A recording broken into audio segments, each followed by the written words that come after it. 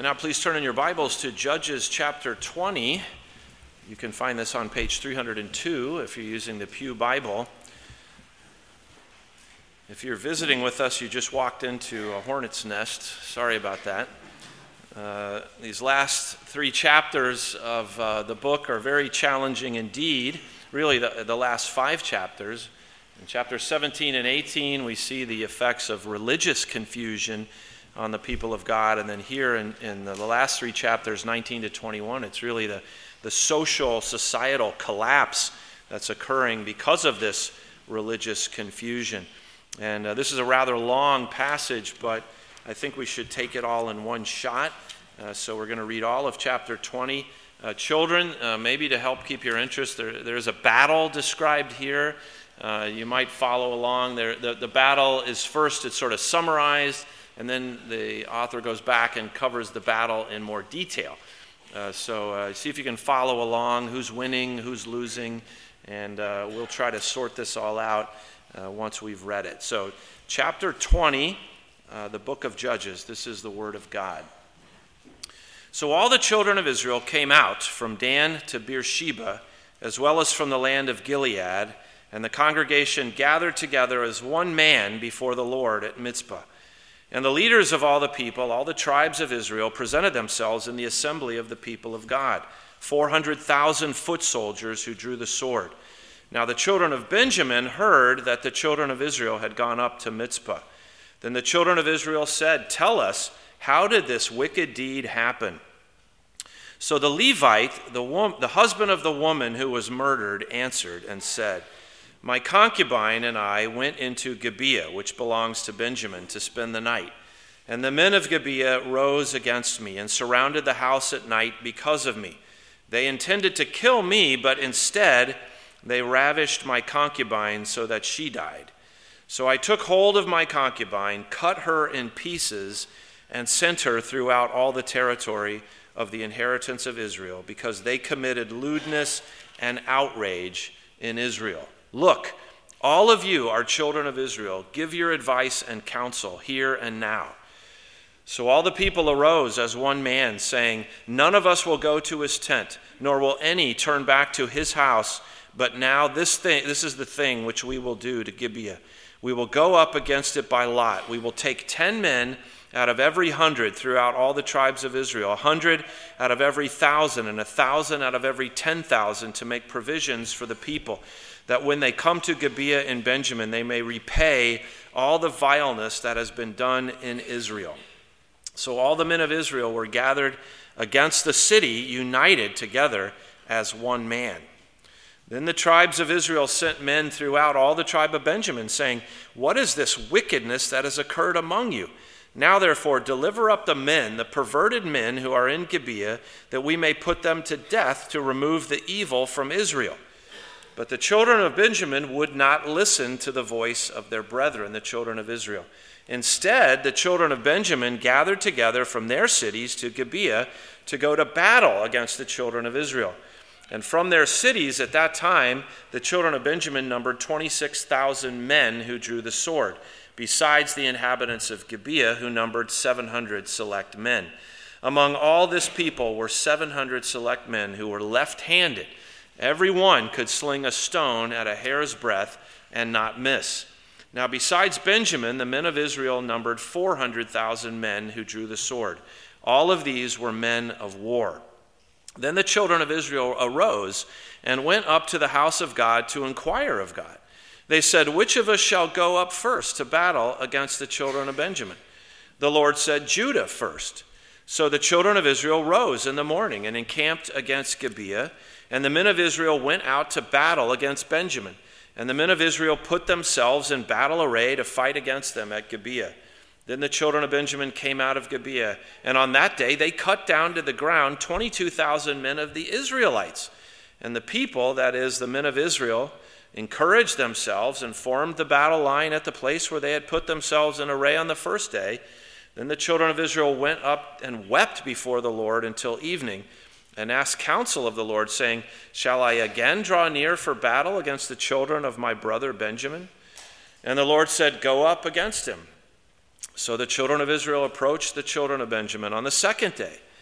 And Benjamin went out against them from Gibeah on the second day and cut down to the ground 18,000 more of the children of Israel, although all these drew the sword.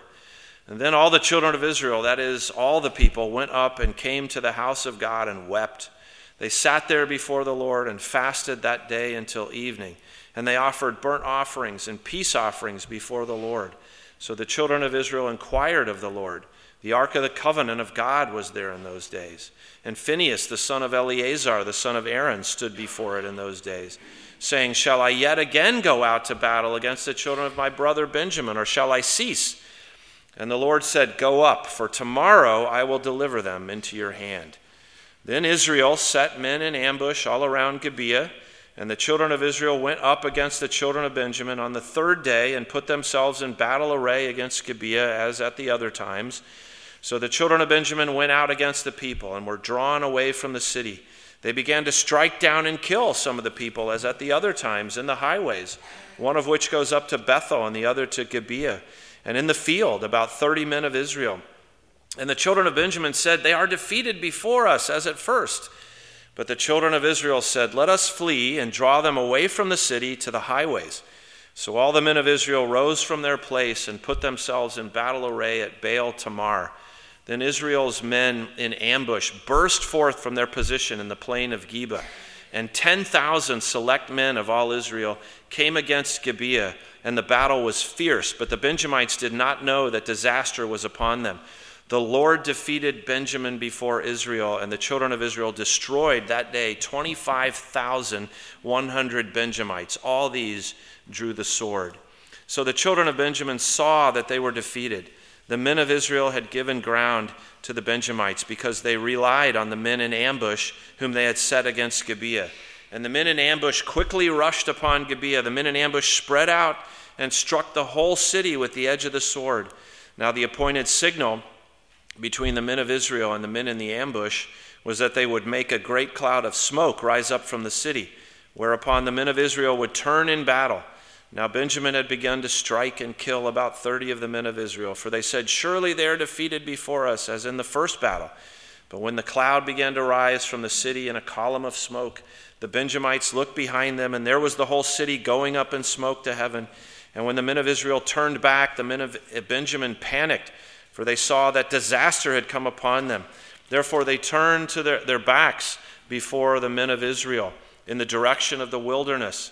But the battle overtook them, and whoever came out of the cities they destroyed in their midst. They surrounded the Benjamites and chased them and easily trampled them down as far as the front of Gibeah toward the east. And 18,000 men of Benjamin fell. All these were men of valor. Then they turned and fled toward the wilderness to the rock of Rimmon, and they cut down 5,000 of them on the highways. And then they pursued them relentlessly up to Gittim and killed 2,000 of them. So all who fell of Benjamin that day were 25,000 who drew the sword. All these were men of valor. But 600 men turned and fled toward the wilderness to the rock of Rimmon. And they stayed at the rock of Rimmon for 4 months. And the men of Israel turned back against the children of Benjamin and struck them down with the edge of the sword. From every city, men and beasts, all who were found. They also set fire to all the cities they came to. And there will end the reading of God's word. May God bless his word to his people. There's a common slogan that's often chanted at demonstrations, which is no justice, no peace. People feel pretty safe about advocating for justice. I note there is no group that I've ever found that advocates for injustice. Hoosiers for Injustice, that group isn't a thing because everybody seems universally to accept that justice is a good thing. The problem is there's very little agreement on what justice actually means. I put in your outline that's in the bulletin an example from one dictionary. It says justice is conformity to moral rightness in action or attitude or righteousness. So moral rightness. And so then we have people in our culture calling for environmental justice, climate justice, infrastructure justice, healthcare justice, reproductive justice, and the list just goes on and on. And so we kind of have the feeling that justice is just a word that's been used, and we twist it to mean whatever our pet cause is, and we just attach justice to that. But what we really need in our culture is genuine justice according to the standards of God's truth and God's moral rightness, as the definition says. In this passage, we see what happens when we leave it to people, even God's people, to do justice according to what seems right to them. And it's just not a pretty picture. It's a picture of chaos, and it's a picture of disaster. And the reason this is here is to remind you that without Jesus Christ, there is no hope for any genuine justice. That's what we're getting at in these final chapters. Without God's righteous king, your efforts, my efforts to pursue something we call justice inevitably descends into chaos and destruction. And we'll see what the hope then is that comes out of this passage. And children, if you want to draw me a picture, you may draw some of these soldiers and listen. Why is it so sad what happens in this battle? Well, the first thing I want us to notice is that the evil in your world does cry out for God's justice. We see this in verses 1 to 7 of our text. Last week, we got a sort of a snapshot of how the society was doing through the lens of hospitality. So we saw, if you remember, a couple pictures of what looked on the surface to be genuine hospitality. And then we have this terrible event that happens where these men come out at night and attack the strangers that have come among them. And today, we're looking through the lens of justice. And it is quite interesting that when God wants to evaluate the health of the community, he looks at these two things at the end of the book of Judges here. He looks at how they do hospitality on the one hand and how they do justice on the other hand. And that's the lens we're looking through today. So we know from last week's passage, and it was recounted here in chapter 20, this brutal attack and murder that happened in the city of Gibeah. And the man whose wife was killed cut her up in pieces, not something advocated by the Bible at all. He treats her like an animal, but sends her out presumably with messengers calling the people to respond. And so that's what we see here in verse 1. All the children of Israel came out from Dan to Beersheba, as well as the land of Gilead. That'd be like saying from Maine to Miami, and then the people from California came as well. This is the expanse of Israel. The people come out to find out what's going on. And we're told that this group was so large that they had leaders of the people in verse 2, but also an army of 400,000 who came up to join them. So this is a large gathering. And so it's in this context then in verse 4, the Levite tells his story about the men who came out to attack him. And then he, of course, diminishes his role in sort of pushing his concubine out the door to the mob and sacrificing her in his place.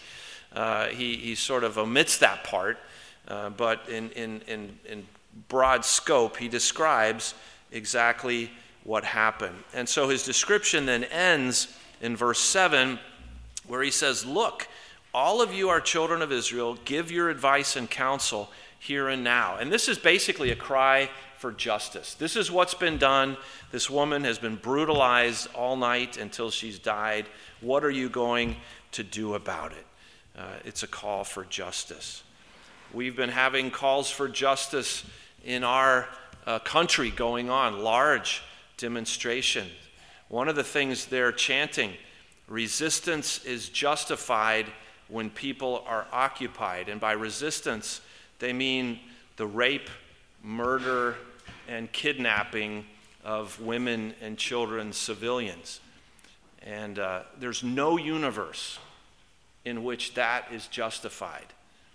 And we're reading about in our Bibles a situation where, yes, the man who showed them hospitality in Gibeah, he was willing to offer his daughter up. That was bad. The Levite was willing to offer his concubine up. That was bad.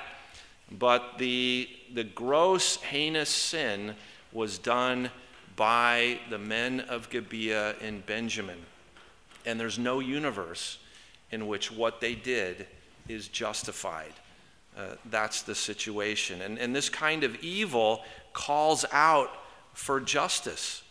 This, as it says in the text, lewdness and outrage that has been done among the people of God. And we have to recognize we live in a culture that also cries out for justice in many ways. Sex trafficking, child abuse, killing of the unborn, misuse of public office, fraud, theft, carjackings, all the rest of it. It calls out for justice, and it's easy for us to see.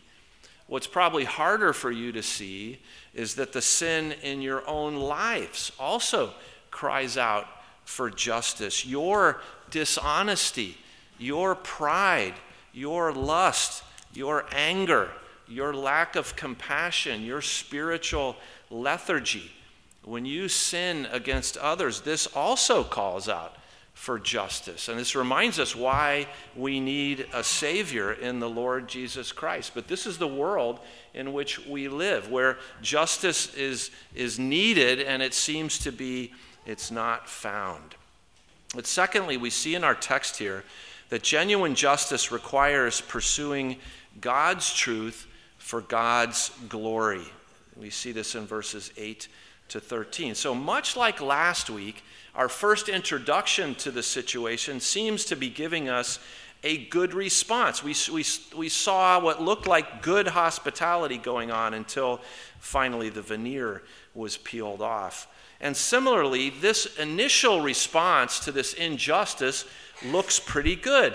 Verse 8 says, all the people arose as one man. And that phrase, one man, is repeated 3 times in verse 1, in verse 8, and verse 11. So the people are united. They're united in a way that's not normal for them, actually. And verse 8 goes on to tell us they're incredibly zealous to pursue justice. None of us will go to his tent, nor will we turn back to his house. So none of us is going to go back. We're going to deal with this now. And they come up with a system for how they're going to share the responsibilities. We're all in this together. We're going to share the burden, and we're going to deal with this. Verse 12 says that they go and they inquire of Benjamin. They send messengers throughout Benjamin. They say, what is this wickedness that has occurred among you? Now therefore deliver up the men, the perverted men who are in Gibeah, that we may put them to death and remove the evil from Israel. So do you see, their focus is on the criminals. It's not just sort of a blind rage and let's kill everyone. They're focused on the perpetrators of the crime. They want to punish them in particular. And why do they want to do it? As it said there, it says in verse 13 that they want to remove the evil from Israel. Right? They're concerned about the righteousness of the nation. They're concerned about God's honor. In fact, that term, remove the evil from Israel, comes from the Word of God. I put one example in your bulletin from Deuteronomy chapter 17, verse 12. Now the man who acts presumptuously and will not heed the priest who stands to minister there before the Lord your God or the judge, that man shall die. So you shall put away the evil from the land. And that phrase is repeated at least 5 different times in the book of Deuteronomy. So this is a biblical call for them to do according to the law, to punish the evildoers, to remove the evil from the land. So this looks on the surface like they're approaching it the right way. There's zeal, there's unity, there's a sharing of responsibilities, and there's a commitment to obey God's word and to do what God requires. Now, at the end of verse 13, we learn that the children of Benjamin would not listen to the voice of their brethren. So this is going to be a lot more difficult than it should have been because they will not listen, but the rest of Israel seems to be approaching it the right way. Commentators Kyle and Delitzsch say about this is in the bulletin, by refusing this just demand on the part of the other tribes, the Benjamites took the side of the culprits in Gibeah and compelled the congregation to make war upon the whole tribe. So this is sort of their accessories after the fact in this terrible crime because they refuse to cooperate with punishing the guilty. And of course, this is one of the great failings of the concept of justice in our current culture, where people are accused of being innocent or they are guilty or they're declared innocent based on which identity groups they belong to. And the Jewish people are finding out right now that because they're not people of color and they're not gay and they're not transgender, they're not on the list. They do not win the Victim Olympics. And so justice for them is not something that's available. And this is, of course, the height of injustice. When we decide how people should be treated based on their identity groups and not based on the way they actually behave. But what they're doing here, this is not a pogrom against all the Benjamites. This is a specific effort to deal with the criminals in this case. And they're very serious criminals. And the Word of God does deal with this. It does say, right, there are corporate aspects to sin. We don't want to deny that at all. If we tolerate sin, we end up becoming implicated in it. That's what's happening here. But it's very clear we're responsible for our own behavior. And it is striking that as we look at this passage, this is the most united that the people of God are in the entire book of Judges. In this entire book, they're the most united here. This is the largest groups that's gathered for one cause. Now it's tragic because they're gathered against another one of their members. But it looks like they're dealing with this lack of justice very seriously. But thirdly, we also see that when we deal with injustice, there's always a danger that our pride is going to get mixed in. So we don't know why exactly, perhaps out of some kind of distorted clan loyalty, Benjamin rallies to the people of Gibeah. In verse 13 it says they won't listen. In verse 14, they gathered together from their cities to Gibeah to go to battle against the children of Israel. And then the text goes on to tell us these guys were good fighters. That's sort of indicated other places in Scripture. In Jacob's blessing of Benjamin in Genesis 49:27, he said, Benjamin is a ravenous wolf. In the morning he shall devour the prey, and at night he shall divide the spoil. And then later, there are other scriptures that point to this idea that they're very good fighters. Well, despite that, they're very good fighters. They're greatly outnumbered, as the text reminds us in verse 17. It's this 26-some thousand against 400,000. So their odds are not good. And the people of God, in verse 18, go up to the tabernacle, or perhaps the Urim and Thummim are brought down to where they are so they can inquire of Lord, who should go first? And they're told there at the end of verse 18, Judah should go first. Does this sound familiar? They go all the way back to the first chapter of the book of Judges. I put this in the outline. The first two verses of the book. Now after the death of Joshua, it came to pass that the children of Israel asked the Lord, saying, who shall go up first for us against the Canaanites to fight against them? And the Lord said, Judah shall go up. Indeed, I have delivered the land into his hand. So Judah's going up again. Although notice that there's something in that first reference that's lacking here in verse 18. And that is the part where God says, I have delivered the land into his hand. God gave no such promise at this time. And as we read, it doesn't go well for them when they go up against the Benjamites. And so what does this mean? And this is one of the challenges. The commentators have all kinds of ideas. Maybe this is to teach us the race is not always to the swift, or the battle not always to the strong. That's a proverbial expression from Ecclesiastes. Or maybe this is to teach us that God's ways are inscrutable. Or maybe that setbacks are not a sign that your cause is not just, or things like that. I think probably what's going on is sort of revealed in the fact that they come to God, they do not ask whether they should go up against this people. They just say, who goes first? They assume that they are right and this is what they should do. There's a kind of self-confidence that is bleeding into pride.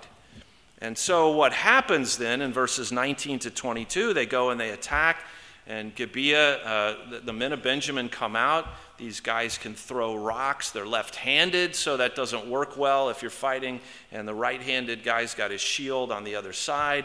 And so they have these advantages, and they kill 22,000 of the Israelites. So they then retrench. They go back to the Lord. They're weeping now in verse 23. Shall I again draw near for battle against the children of my... So now they ask, should I go against... he is my brother, Benjamin. So it looks like perhaps that their confidence has been a little bit dented. And so they come back and they ask a second time, and maybe more about this, should I keep going in this? And God says, yes, keep going. And so they approach again, and the same thing happens. And this time, 18,000 of their soldiers are killed. So if you children are following along, there are two big losses for the Israelites in the first stages of this. And I think what's going on, and we see subsequently, is that God wants these people to reckon with their own sins, even as they're dealing with the sins of Benjamin.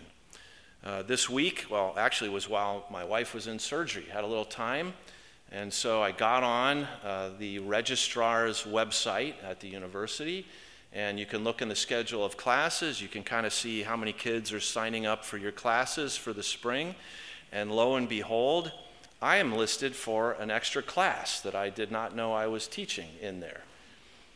And so I contacted the person who was responsible for that, an administrative role in our department.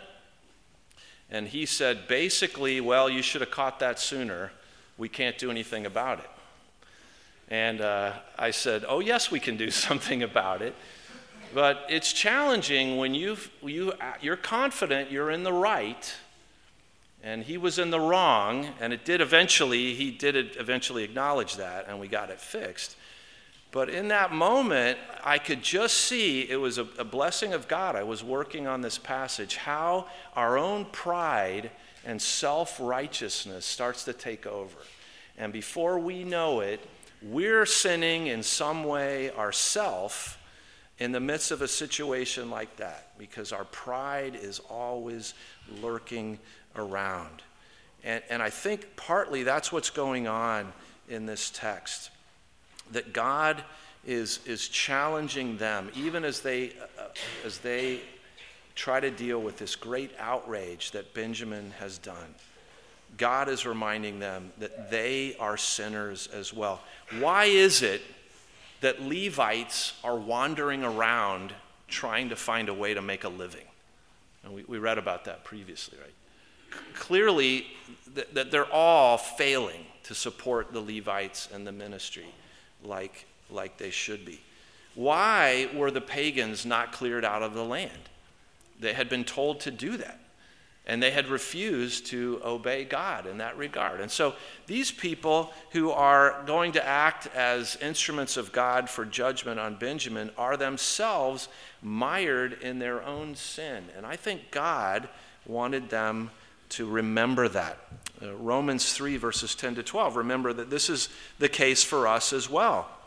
Where Paul writes, as it is written, there is none righteous, no, not one. There is none who understands. There is none who seeks after God. They have all turned aside. They have together become unprofitable. There is none who does good, no, not one. And this is something that you and I need to remind ourselves. If we're ever in the position where we need to be confronting someone else about a wrong that's been done, an injustice that's been done, even as you seek justice, you must do so recognizing that you are a sinner saved by grace. Because if you walk into a situation so sure of your own righteousness, bad things happen. And that really describes what's going on in our society today. You can't even have a conversation because there's so much self-righteousness that we don't have to listen to the other person. We don't even have to try to get their point of view. And by God's grace, that was what changed in my conversation with this administrator. I pleaded with him, could you try to look at this from my perspective? And then he said, yes, when I do that, I see that this is not right. And he fixed the situation. Well, let's not have a Christian version of what we see going on in our society around us, where our own pride prevents us from actually being agents pursuing justice for God's glory.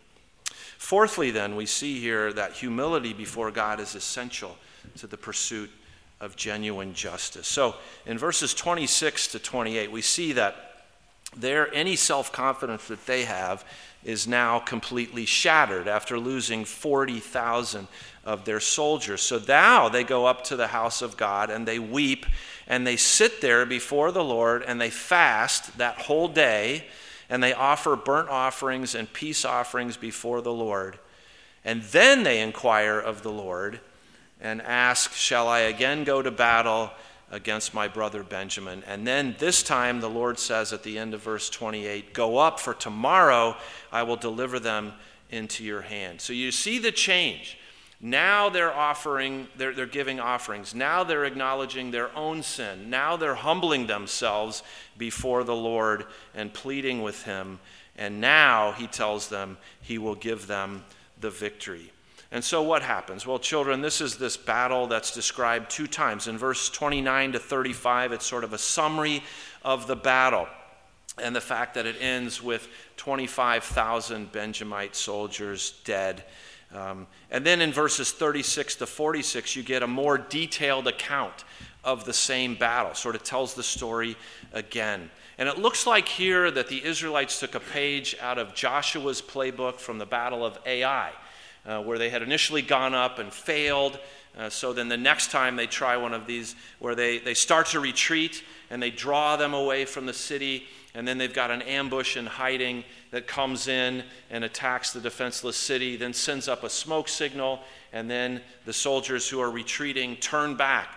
And now the army's caught in the middle, and this tells us that the soldiers of Benjamin, they start veering off in all different directions, and they're chased down, and they're killed, except for this small group that hides out at some distance. And we might say, well, what's the difference? Is it better strategy? Well, no. In verse 35, we're told what the difference is. Verse 35, the Lord defeated Benjamin before Israel. This was God's victory. And he only gave this victory in the wake of them humbling themselves, dealing with their own sins, and then being brought to a position where they could be used by God. And you know, that's what the scripture tells us our attitude should be. Matthew 7, verses 3 to 5. Why do you look at the speck in your brother's eye, but do not consider the plank in your own eye? Or how can you say to your brother, let me remove the speck from your eye, and look, a plank is in your own eye? Hypocrite, first remove the plank from your own eye, then you will see clearly to remove the speck from your brother's eye. You're not prohibited from going to your brother. But the point is, you need to deal with your own sin before you start trying to confront other people with theirs. You need to do it in humility. And Matthew Henry, writing about this, says, they were previously so confident of the goodness of their cause that they thought it needless to address themselves to God for his presence and blessing. They took it for granted that God would bless him. And this is why so much of what passes for justice or calls for justice in our society fails, because it's not anchored in a humble submission before God and a recognition of our own sin and a desire to please him. We have plenty of self-righteousness and condemnation to go around, but as Christians we need to be different than what we see going on in our society. We need to humble ourselves before the Lord, even as we interact on some very contentious issues. This is why I read from earlier in the service from Galatians 6. Look at those verses again at the beginning of that chapter. Brethren, if a man is overtaken in any trespass, you who are spiritual, restore such a one in a spirit of gentleness, considering yourself, lest you also be tempted. Bear one another's burdens, and so fulfill the law of Christ. For if anyone thinks himself to be something when he is nothing, he deceives himself. We are to confront others when they're in sin. We are to confront injustice, but we are to do it gently and lovingly with a spirit that knows we ourselves are dependent completely on God's grace. What Israel had to do here was hard, and it was made much more difficult by the way Benjamin responded to it. But when they humbled themselves before the Lord, God enabled them to do what they needed to do. So humility before God is essential to pursuing genuine justice. But then we see finally, again, that without God's righteous king, your efforts to seek justice will ultimately descend into chaos and destruction. And we see this in these last two verses. And it may be hard to see what's going on here, but there's 600 men who escape, and they just leave them alone. They're going to come back to them later in the last chapter. They leave them alone for now. But look at what verse 48 says. The men of Israel turned back against the children of Benjamin and struck them down with the edge of the sword. From every city, men and beasts, all who were found, they also set fire to all the cities. They killed everybody. They killed the soldiers, they killed the women, they killed the children, they even killed the animals. And what's really striking here is their willingness to do against their own brethren what they were not willing to do against the pagans that God had told them to move out of the land. That's what's so striking. Lawson Younger makes this point.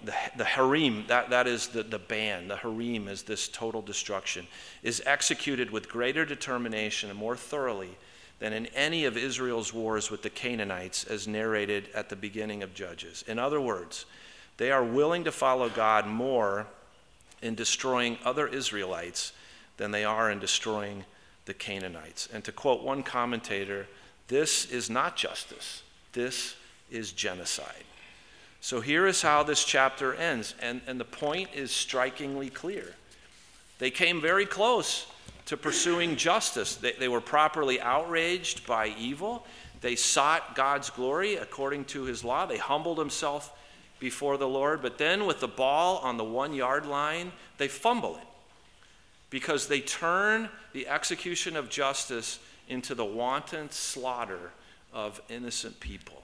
They can't do it God's way. And this is the profound irony of the book. The book begins with them failing to prosecute the war against the pagans, and it ends with them overzealously prosecuting the war against their own people.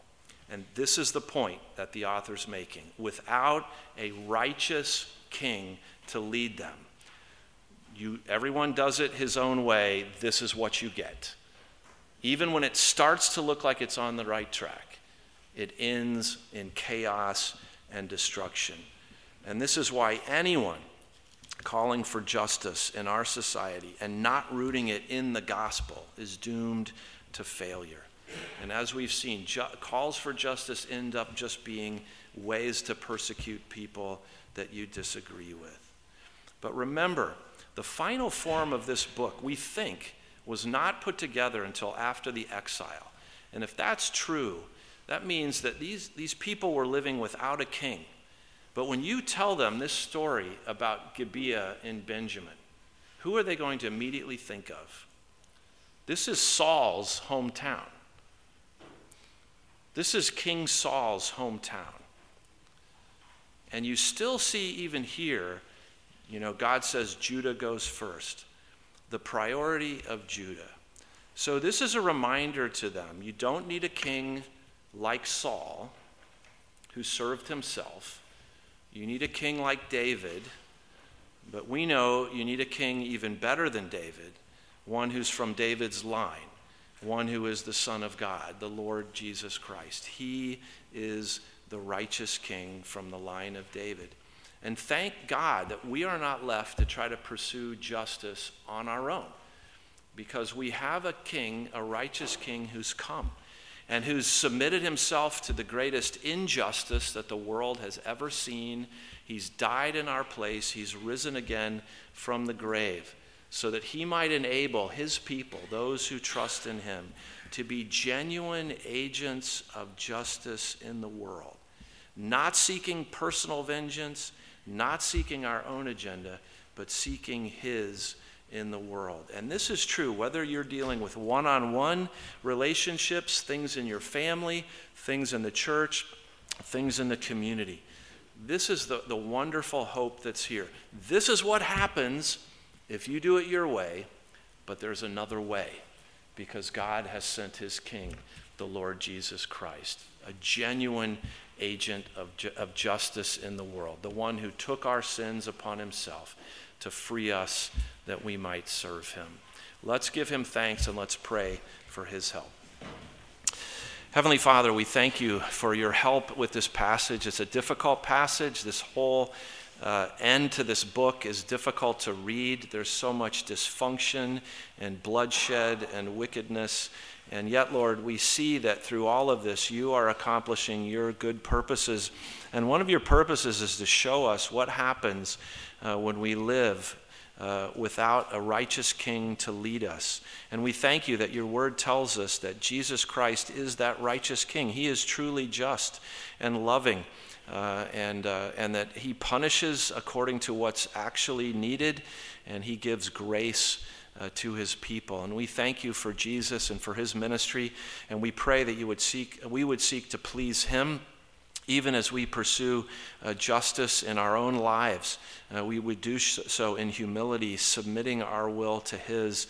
And we thank you, Lord, that your promise is an eternal existence where all evil has been put aside and that genuine justice prevails forever and ever.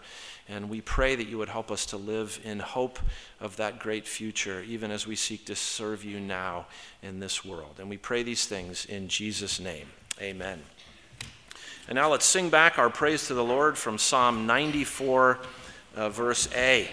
And here this psalm calls God the avenger. He is the avenger of his people. God is the one who punishes evil, but he is also the one who gives grace and forgiveness.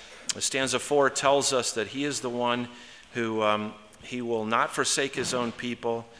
He will render righteousness and justice. Those of upright heart will follow him in his way, and it is the way of justice. That's possible as we serve our righteous King, the Lord Jesus Christ. Let's stand and we'll sing Psalm 94A.